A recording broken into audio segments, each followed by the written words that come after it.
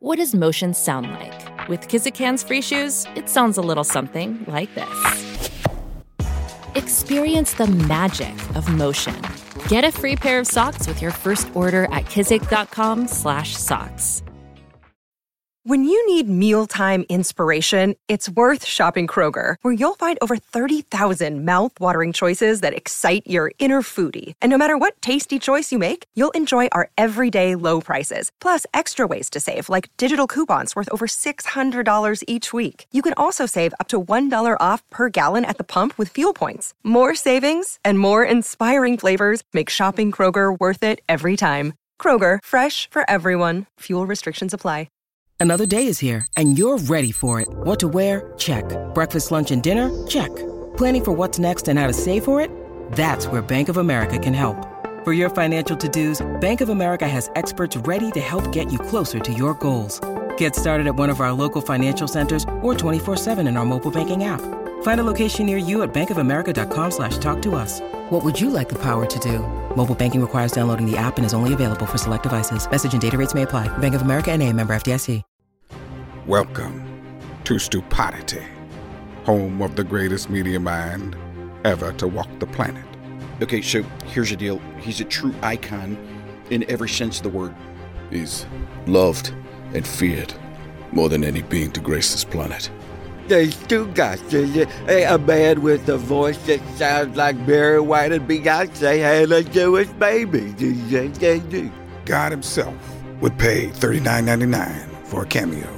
Fact of the matter is, you are about to embark on a transcendent experience that can only be described as psychological nudity. This is Stu Goss, and this is Stupidity. Here we go, Jim. Tony! Welcome into another episode of Stupidity, the biggest podcast in the world, thanks to you. Please subscribe, rate, review, unsubscribe, resubscribe, re-rate, re-review. By doing that, you have made us the biggest podcast on the planet. Amazing. Thank you. Bigger than Oprah for 2 weeks. Anyway, we're going to have Bryan Hoch. He's an author of an Aaron Judge book. The only reason we had him on was because Mikey A wanted him on. Billy is still on paternity leave. I'm thinking about having a kid, so I, too, can take 3 weeks off. It's amazing. God bless Billy. You want to have a kid for 3 weeks off? Don't you take 3 weeks off to go see The Dead? The Dead show? Yeah, I haven't been in our studio in 2 weeks. I mean, and after this week, I'm in Lake Tahoe right now. It will be 3 weeks. I don't have to deal with any kids. So what am I talking about? Billy needs a kid to take 3 weeks off. You just need a tour date. The gorge. Oh, the gorge. Listen, I'm having a better 2 weeks than Jim Nantz. You know that swing he does from the NCAA tournament to the Masters? Yeah. I have come from the gorge to Lake Tahoe. I will spend a week in Lake Tahoe with Mike Ryan and Jeremy Teche and some other folks from Meadowlark Media. We'll get to Tahoe in a second, okay?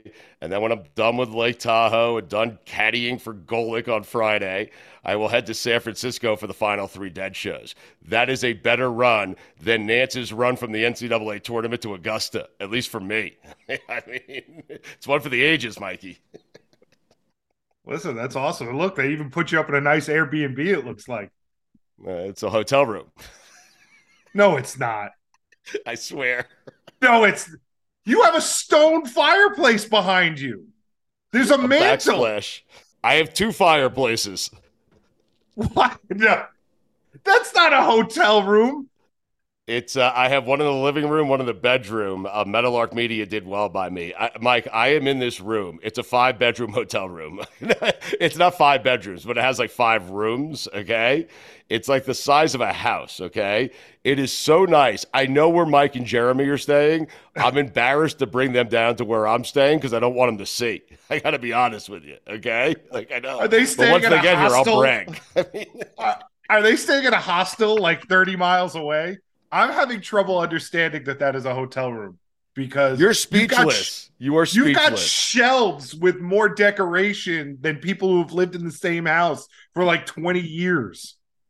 Here's how nice it is, okay? Between you and I had to kick someone off my front lawn. Why do you have a lawn? And why would you kick them off? It leads right out to a beach that leads right out to Lake Tahoe. I couldn't be more pissed at you right now. Why?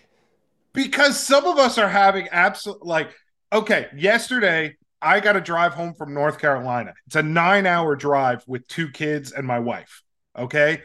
3.5 hours. We left at 4 a.m. 3.5 hours into it, I got rear-ended at a red light, like a dead red light. I was stopped for like 30 seconds. And when I pulled over, the guy got out of his car and all I could smell, I got punched in the face with the smell of weed. And he dropped this on me. My bad. Like he rammed into my car and dropped At least he acknowledged it was his fault. It was his fault. That's nice of him. He was stoned. I mean. So here's the best part. He has to FaceTime his mom because he can't find any of the stuff. I can't imagine why. It looked like the Scooby-Doo van with the smoke pouring out of the car. And so he has one of those cars where when you open the glove box, Mike, you open the glove box, there's no registration, there's no insurance, there's no forms of ID. All there is weed and paraphernalia. There's used lighters. I'm familiar with that car. Anyway, go ahead. So he FaceTimes his mom, and he says, "Mom, I was in an accident." And she goes, "Are you okay?" And he says, "Yes." And she said, "What happened?" And his face just fell, and he let out this big sigh, and he goes, "I was being irresponsible, and I was on my phone." And she just starts yelling at him for like 10 minutes at this accident scene.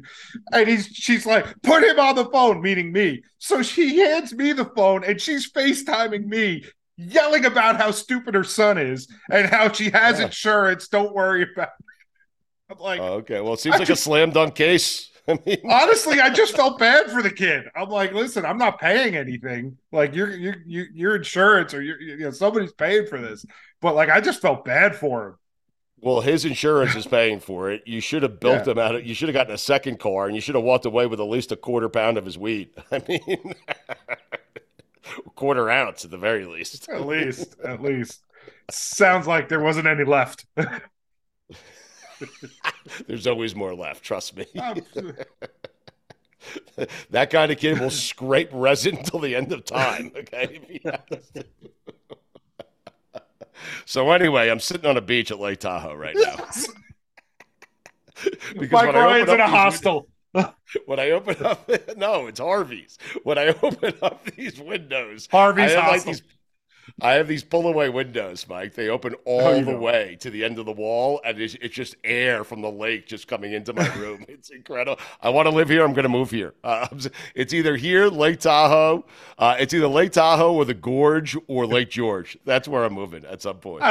I picture you opening those windows and it looking like the kid getting out of the car. The smoke just starts billowing out.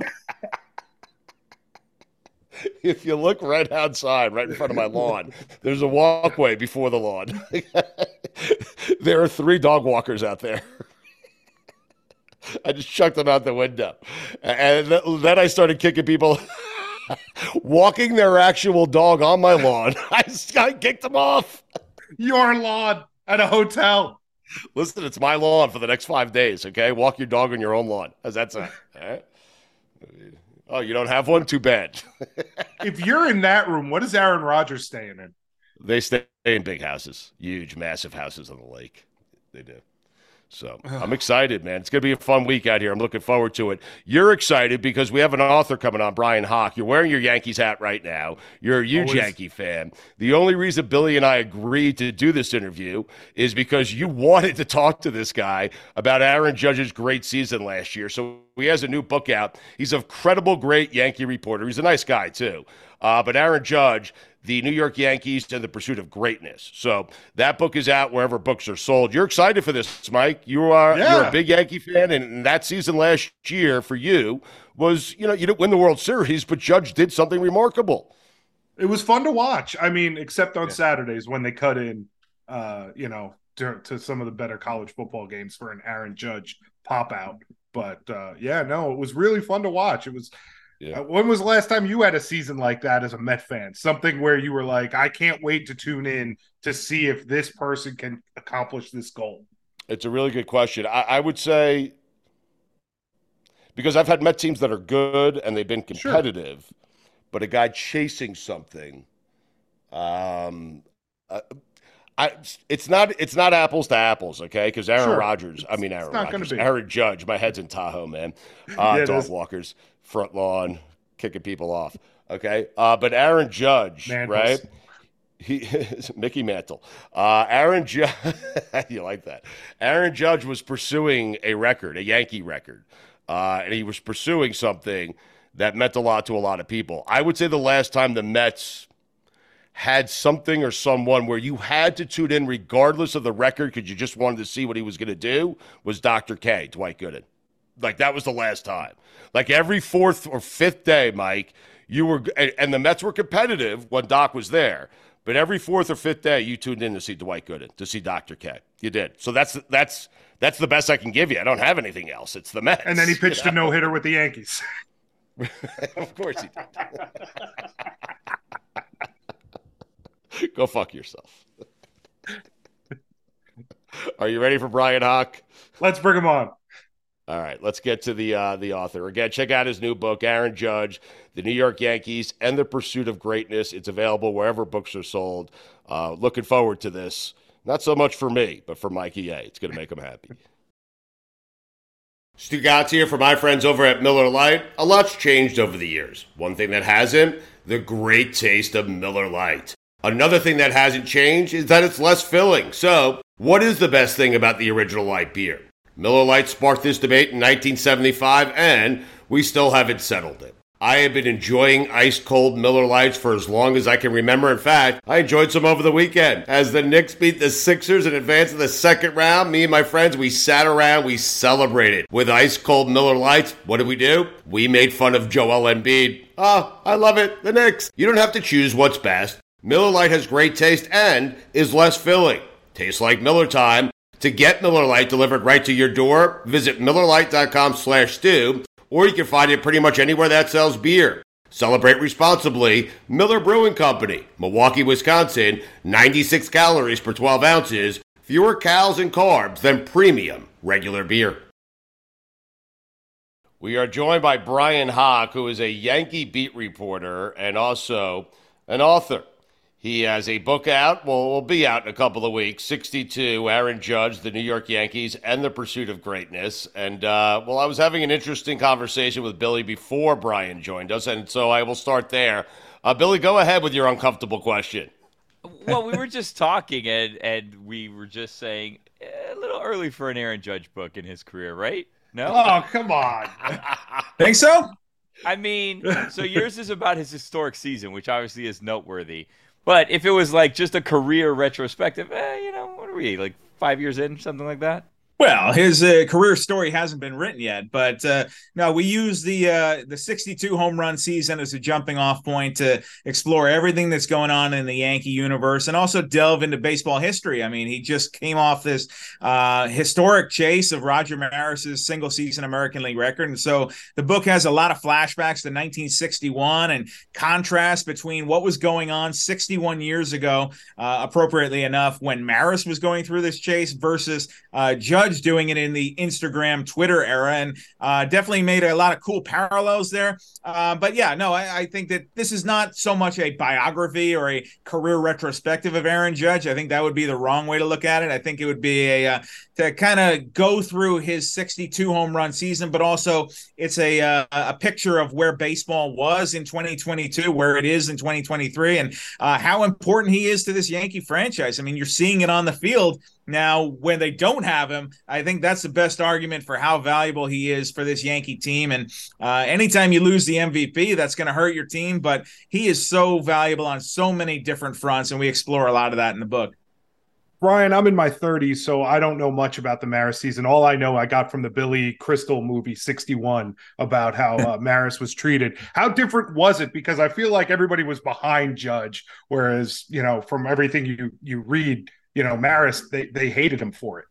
That's a great point. And one thing that Billy Crystal talked about really sticks with me in that is that the difference between the Marist chase of 1961 and Judge in 2022 is Judge had no co-conspirator. That's the way Billy put it there. You had Mickey Mantle pushing Marist. You had the fans on Mantle's side. They were loving, the fans loved Mantle. They loved Babe Ruth to a certain extent still at that point, and they didn't want to see Roger Maris break this record. And I think that when you saw last season with Judge, there was nobody rooting against Aaron Judge. There was also nobody on the team pushing Judge. He was single-handedly kind of having to run that chase by himself. But I think that last summer was the best thing that ever happened to Roger Maris in a lot of ways, because finally everybody looked at that accomplishment in that 1961 season and said, hey, that was pretty special what he did. And I feel like finally we can fully appreciate what he went through, the stress and the hell at times that he went through in trying to break that record with basically the whole world pulling against him. And I think that, in writing this book, I think that Judge doing it by himself was not all that interesting to me, which is why in this book you'll find Roger Maris comes back as a character. Babe Ruth to a certain extent does too. So does Mickey Mantle. And Judge is chasing this record with these kind of ghosts in the rearview mirror right alongside him. Did the Maris family enjoy the chase?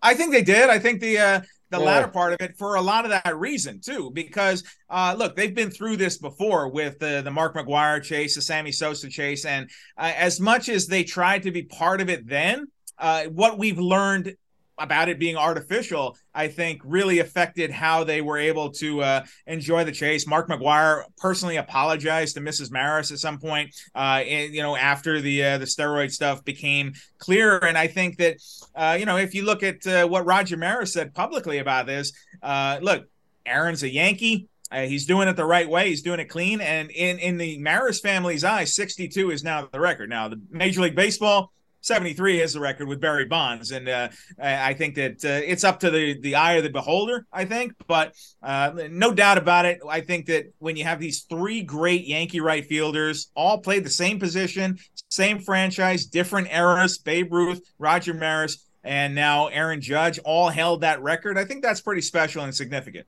How do you view it, the home run record? To me, if you ask me, my answer is the same as what Aaron Judge would tell you, is that 73 is the record. Barry Bonds That's did the right it. We answer. all saw That's it. why. Yeah. We all watched it. We saw it. We saw it, and I think that it's a product of that era of baseball. And I don't like deleting things and canceling things and saying, oh, well, that didn't happen. It didn't count. I watched Mark McGwire hit 70, and I was excited as anybody. And, I was a kid watching that. I remember how exciting that was, the Sosa chase. It was a time in baseball. And I think that now, as we've learned more, I view it differently. It would be my answer. I view what Bonds did, what McGwire did, what Sosa did. I do view it differently than what Judge did last year or what Roger Maris did in 1961. But I don't want to pretend it didn't happen, because it did. Roger Maris Jr. wrote the foreword to your book. He really inserted himself into this story. Yeah. He seems like was he a pain in the ass? Let's just be honest, Brian. Come on. He was great for us. No, it's fantastic. And I think that having the connection there with the Maris family, I think that he got a little tired of following the team around because they were waiting for Judge to tie in and break this record. And they were hanging around for 8, 9, 10 days, and they had to go on the road until he finally did it in Toronto. But it took a little while. And when Maris hugged Judge that day in Toronto, he said, the first thing he said to him, he said, "What took you so long? Why'd you make me wait so long?" But I thought it was cool to have that connection. And that's one thing that the Yankees do as well as anybody else in this sport, is they draw those connections between their own history. Is Marist Jr. like a one-trick pony? Like, you follow him around and he's just like, Dad, once you hit 62 home run, you're like, Roger Jr., like, you told us this 1,000 times. Like, had a new story. I don't know. I mean, if my dad had broken a Babe Ruth record, I'd be pretty proud of it too. So hell yeah. Yeah, I think that's pretty cool. And no, I mean that's the family's claim to fame, no doubt. And Roger Maris, by the way, he was not a one-trick pony. Let's talk about the Roger Maris Sr. Yeah, this is a guy who won American League MVP awards. It was not just he had one great year and caught fire. I mean, this guy was a heck of a major league player. He's not in the Hall of Fame. He's probably just a shade below that, but it's still a career that deserves recognition. He came out great, and he finished up with the Cardinals too, and won a World Series there as well. So I think it was pretty cool, tracing the entire lineage there of Roger Maris and how it translates to the Yankees today. All right, so you have a Marlins fan on this Zoom, a Met fan on this Zoom, and a Yankee fan, and that's Mikey A. And Mikey A, for the first time in show history, is ashamed to be associated I am with ashamed of you guys. Well, of you. Billy. I mean, come on. You should be ashamed of Maris Jr. I expect that from Billy. Go ahead, Mikey. Ask your Yankee questions. Well, my first question, how close do you think Judge came to not breaking the record? You mentioned how long it took to hit that final home run in Toronto. Was everybody getting a little nervous there? Like he might choke this thing? Yeah. I'll tell you what, being in the press box for every single one of those, I have a lot of videos on my phone of Aaron Judge not hitting number 61 or not hitting number 62 because we were all taping it and holding up our cameras just in case he did. And, it went from city to city. And college football fans hated it. It seemed like it took. Yes, they did. And that's in the book too about how they were kept cutting in. And we're coming around now. This is great. Yeah, that's it. I mean, by the time you got to week 2 of cutting in for live coverage, people were like, all right, come on. We're really going to watch Aaron Judge get an intentional walk here or strike out or whatever it was going to be. So I think it was a great relief off everybody when he did hit that fly ball in Toronto down the left field line. I can see it in my mind's eye. And then finally, he hit 62 on the second to last day of the year in Texas. So, yeah, he was gassed. This pursuit took a lot out of him. I think you can look at his performance in the postseason, too, and say that he did not hit in the postseason. I think he spent himself to try and get this record. And but I think it was still a meaningful record. It was a meaningful pursuit. And the fact that they were cutting in on college football, I think tells you how significant it was. It was a moment in time, no doubt. What does his contract look like if he doesn't break that record or hit that many home runs? What does it look like? Question. And is he playing for the Yankees? Great question. Yeah, no, because they offered him $213.5 million prior to opening day. He turned that down. He bet on himself. And I was there in the press conference that day. And I remember Brian Cashman said, giving us the numbers. And I wrote it down in my notepad. I said, 213.5. That's a pretty good offer. I don't know if I would have turned that down given his injury history. And now, in hindsight here, we're looking at a season without Judge where we still don't know when he's going to come back. And so there was a huge gamble on Judge's part to say, no, I'm not going to take this offer. You're going to pay me like Mike Trout. I want to be paid among the highest paid outfielders, and I'm going to go out and prove it. And then he did it. And, you look, he played in almost every single game. He performed like an MVP. He won the MVP. Judge got 28 out of the 30 MVP votes last year. Shohei Ohtani got 2. And, I think that he went out and showed why he was worth the money and also showed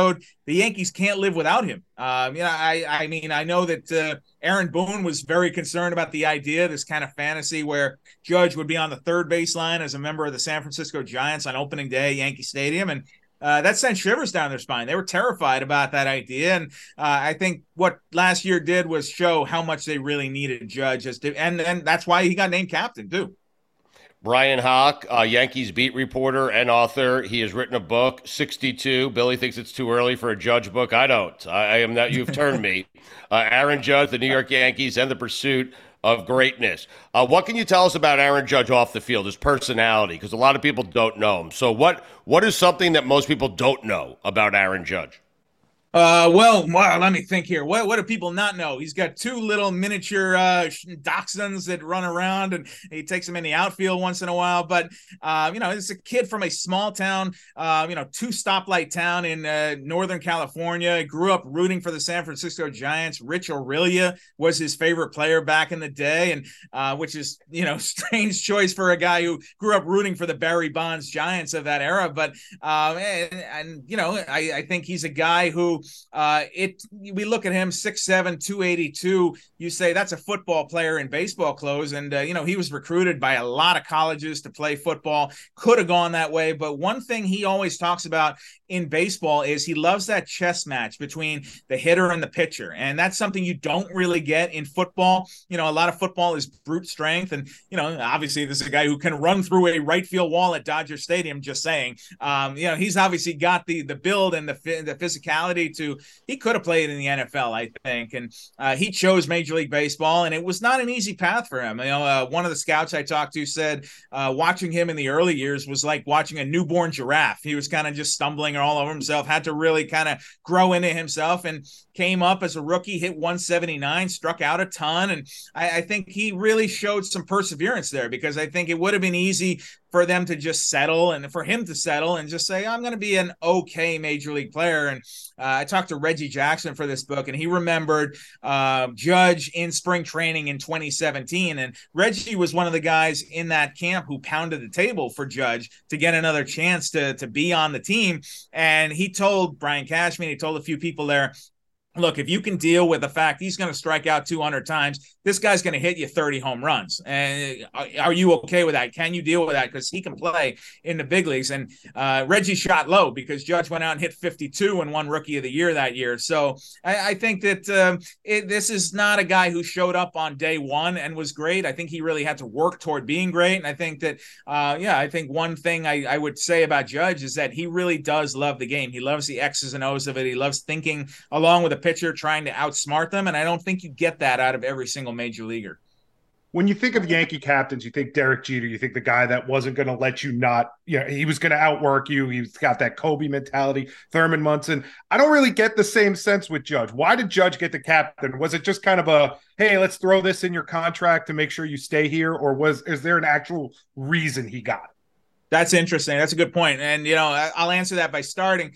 Last year during the postseason, two guys on this team, Nestor Cortez and Anthony Rizzo, both stood up unprompted. We didn't ask the question. They said, if Judge comes back, he needs to be our captain because he is our leader. As he goes, we go. We all look to him. We all follow him. And I think that, having been around this team now, I was there in the Jeter era. My first year on the Yankee beat was 2007. So I got to see how Jeter ran a clubhouse. It's definitely different with Judge. You can make some parallels between Jeter and Judge, but their leadership style is definitely different. And I think that whereas Jeter led by example, I feel like Judge is the kind of guy where players look to him to kind of drive the car, so to speak. I think he's the one driving this boat, if you want to use that analogy. And I think he's they look to him in a lot of ways. And so, I think that it's definitely a different leadership style. Obviously, I wasn't around for Thurman Munson or Don Mattingly, but you get a lot of quiet leadership. And Judge has his parts of that too, where he's never going to be the guy who airs somebody out in the dugout. You're never going to see that, but you will hear about it later through the grapevine that he took care of something behind the scenes. And so he's definitely, he fits into that mold in terms of if there's a problem on this Yankee team, then you're going to have to answer to Aaron Judge. And I think that even more so than Aaron Boone or Brian Cashman, if I'm a player on the Yankees, Judge is the guy I don't want in my face telling me I better shape up or ship out. Mount Rushmore of New York Yankees, according to Bryan Hoch. Woo! Whoa! Yep. Well, Good luck. Wow. As much as I want everybody to buy this Aaron Judge book, and I hope it does really well. Don't do it. Sorry, I cannot put Aaron Judge on the Mount Rushmore of New York Yankees. At least not yet. Hey, I think that was Billy's original when we're point. Talking about when Bubba it's all Crosby? said and done, maybe someday. But we'll do Bucky Babe Dent. Ruth. Bucky Dent? I mean, come on. He hit a big homer at Fenway. I'm going to go. I'm sorry. It's going to be boring, guys, but I'm going to go Babe Ruth. I'm going to go Lou Gehrig. I'm going to go Joe DiMaggio, and I'm going to go Mickey Mantle. Wow. I mean, Mikey, Derek who'd he Jeter. leave off there? Jeter. Derek Jeter, Mariano Rivera. I love those guys. Hey, they're great. But, Mount Rushmore's only got Louisiana. 4. And, Donnie Baseball. I mean, Donnie there's Baseball. not enough room. There's not enough room, guys. And as great as Jeter was, as great as Mariano was, and notice I don't even have a Curtis. single. I don't. Well, yeah. I don't think so. I don't have a single pitcher on that list, Boomer. and would love to get Roof room pitched. for Mariano there. But I got to go with my guys there. I mean, 3, Jeter 4, was a 5, tad 7. overrated. You agree, right? Yeah, a little bit. I mean, come on. a little bit. No, Brian. Am I supposed to answer that question? Brian, if Derek Jeter was on the Royals, would we think of Derek Jeter this way? No. Well, if Derek Jeter played his entire career in Kansas City, he probably still gets 3,000 hits. We probably think about him the way we talk about George Brett then, I would say. Maybe he doesn't win 5 World Series titles, but I still think no matter what team you put him on, no matter what team you put him on, 3,000 meaningless hits. No matter what team you put Except when Derek they on, won games. he was going to perform, and he was going to be an all-star, and he was going to put up the numbers. So was Aaron Judge comfortable with all of this, being the home run king for the New York Yankees, being the captain of the Yankees, just the whole legacy, everything that comes with being a Yankee great? I'll have a monument out there in the outfield at some point. Is he comfortable with all of this?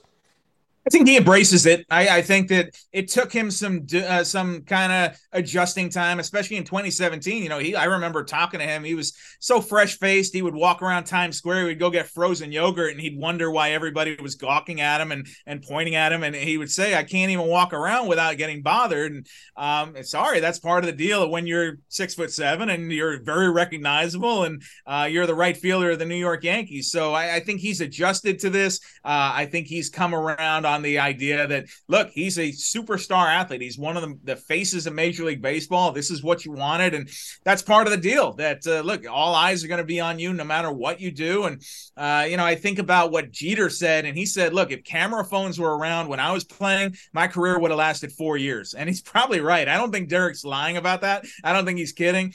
I think that the microscope, the spotlight is so much brighter on these guys now. They go out, they get a couple drinks, they're in the wrong place at the wrong time. It's on Twitter in 10 minutes. And so I think that you really have to pitch a perfect game to be a celebrity, to be a star, and especially of the magnitude that Judge is in this city. It's no easy task, and he has shown that. I think he's built from it, and I think that comes from his parents in a lot of ways. His parents, Patty and Wayne, are both educators, or both teachers, and I think they really raised him the right way. And everybody I talk to, that's what it keep coming back to. It was like, this kid is from a good family, he's from a good home, and that's why he's built for this. All right, all said and done, put you on the spot. Is his 9-year contract at 31 years old going to be worth it? Well, it's worth it in the fact that you couldn't let him go after that year. I think that after he hit 62 home runs, he single-handedly led you to the postseason. I don't think the Yankees were ready to consider the idea of a team without Aaron Judge this year. I think that, there were certainly people who were saying years 7, 8, 9 of this contract are not going to look great. And I think that at that point, it doesn't really matter, right, guys? I mean, the idea is you're paying him for his prime years, and you'll deal with the rest later. And so it's really unfortunate that he got hurt this year, and that took out of it, because it looked like he was on an MVP track again this year. But when healthy, I think you're buying 2023, 24, 25, 26, 27. You kind of bank. Those years are going to be great. They're going to be $40 million contract years. And the rest of it, that's just kind of a loss. And we've seen this before. We saw it with A-Rod comes to mind, where you knew the end of that contract was not going to look great. But what was the alternative? Letting him walk and then not having him? And who was going to replace him? So I think it's a calculated risk, and the Yankees understand that, hey, even if the back end of the contract doesn't look great, you're paying for right now. 62, Aaron Judge, the New York Yankees and the Pursuit of Greatness, is out right now, wherever books are sold. Bryan Hoch, the author, with us. Billy, it's never too early to write a book on a Yankee. Like, Bryan Hoch has cornered, I told you Dan Shaughnessy cornered the market on Celtics books. He could release one a year, and it's going to be a New York Times bestseller. Bryan Hoch has cornered the market on Yankee books. He can write one a year about whatever he wants, and it's going to be on the New York Times bestseller list, right? Like, you carved that out for yourself, Bryan. Well, I appreciate it. I mean, if we can do a Marlins book too, I'm in. If you got a suggestion, if there's somebody you want to do, is it too early to write a Luis Arraez book? Should we do that one? Possibly. I have a question for you.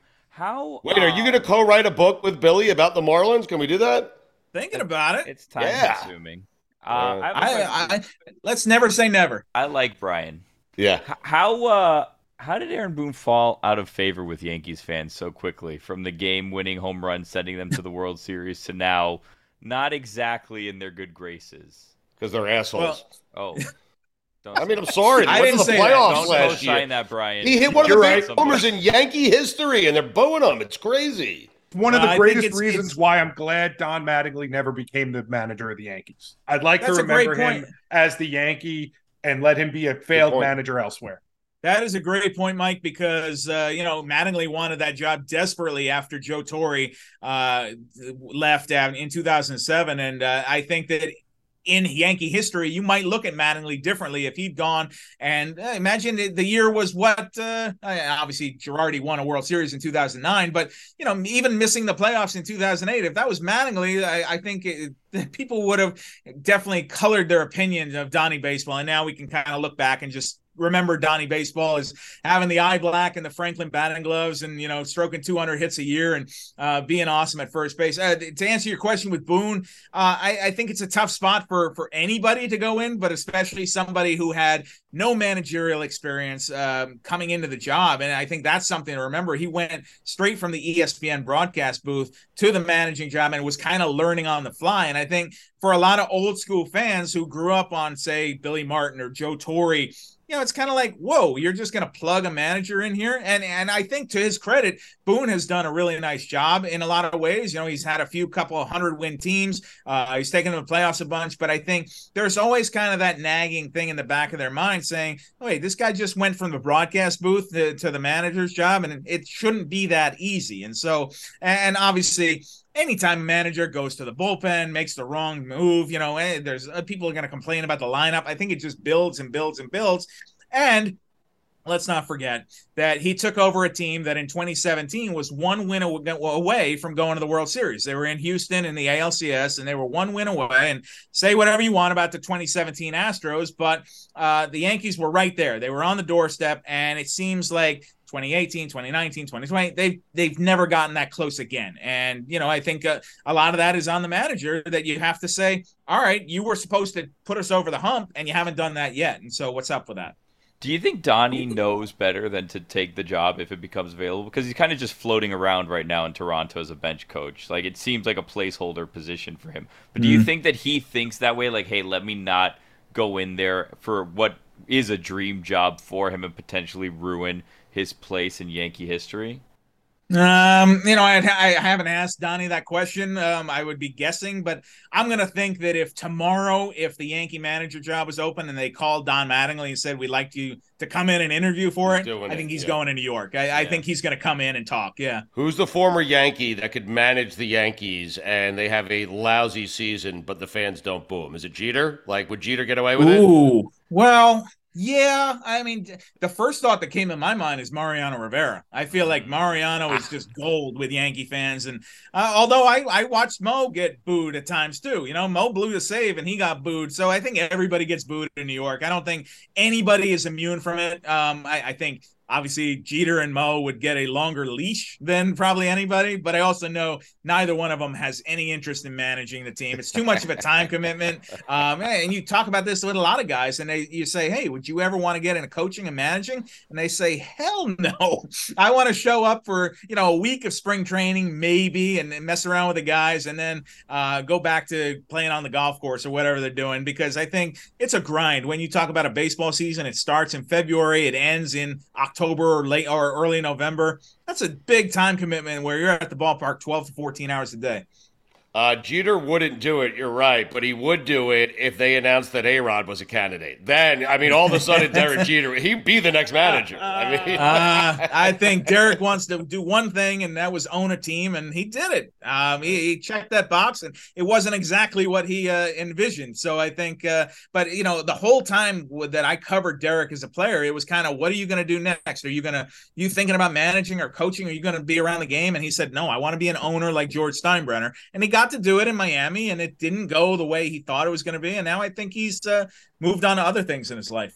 All right, Brian, good luck with the book. Thank you for putting up with our nonsense, not Mikey A's, just me and Billy. Bryan Hoch, Yankee beat reporter, veteran Yankee beat reporter and author, has a new book out, 62, Aaron Judge, the New York Yankees, and the Pursuit of Happiness, Pursuit of Greatness. That's a movie. Yes, you're That's right. a movie with Will Smith. It's been a long day. I'm sorry. Available wherever books are sold. Go check it out. It's going to do great.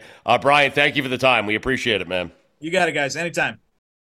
Stugotz here for my friends over at Miller Lite. A lot has changed over the years. One thing that hasn't, the great taste of Miller Lite. It was the original light beer, and to this day, it's still the best one. Miller Lite has more of the taste you want and less of the stuff you don't. What I love to do, what me and my friends do, when we're sitting around, we like to enjoy it with ice cold Miller Lites. Miller Lite keeps it simple, undebatable quality, great taste, only 96 calories. It's the beer that strips away everything you don't need and holds on to what matters most. The original light beer since 1975. You don't have to choose what's best. Miller Lite has great taste and is less filling. Tastes like Miller time. To get Miller Lite delivered right to your door, visit MillerLite.com/stew, or you can find it pretty much anywhere that sells beer. Celebrate responsibly. Miller Brewing Company, Milwaukee, Wisconsin, 96 calories per 12 ounces, fewer calories and carbs than premium regular beer.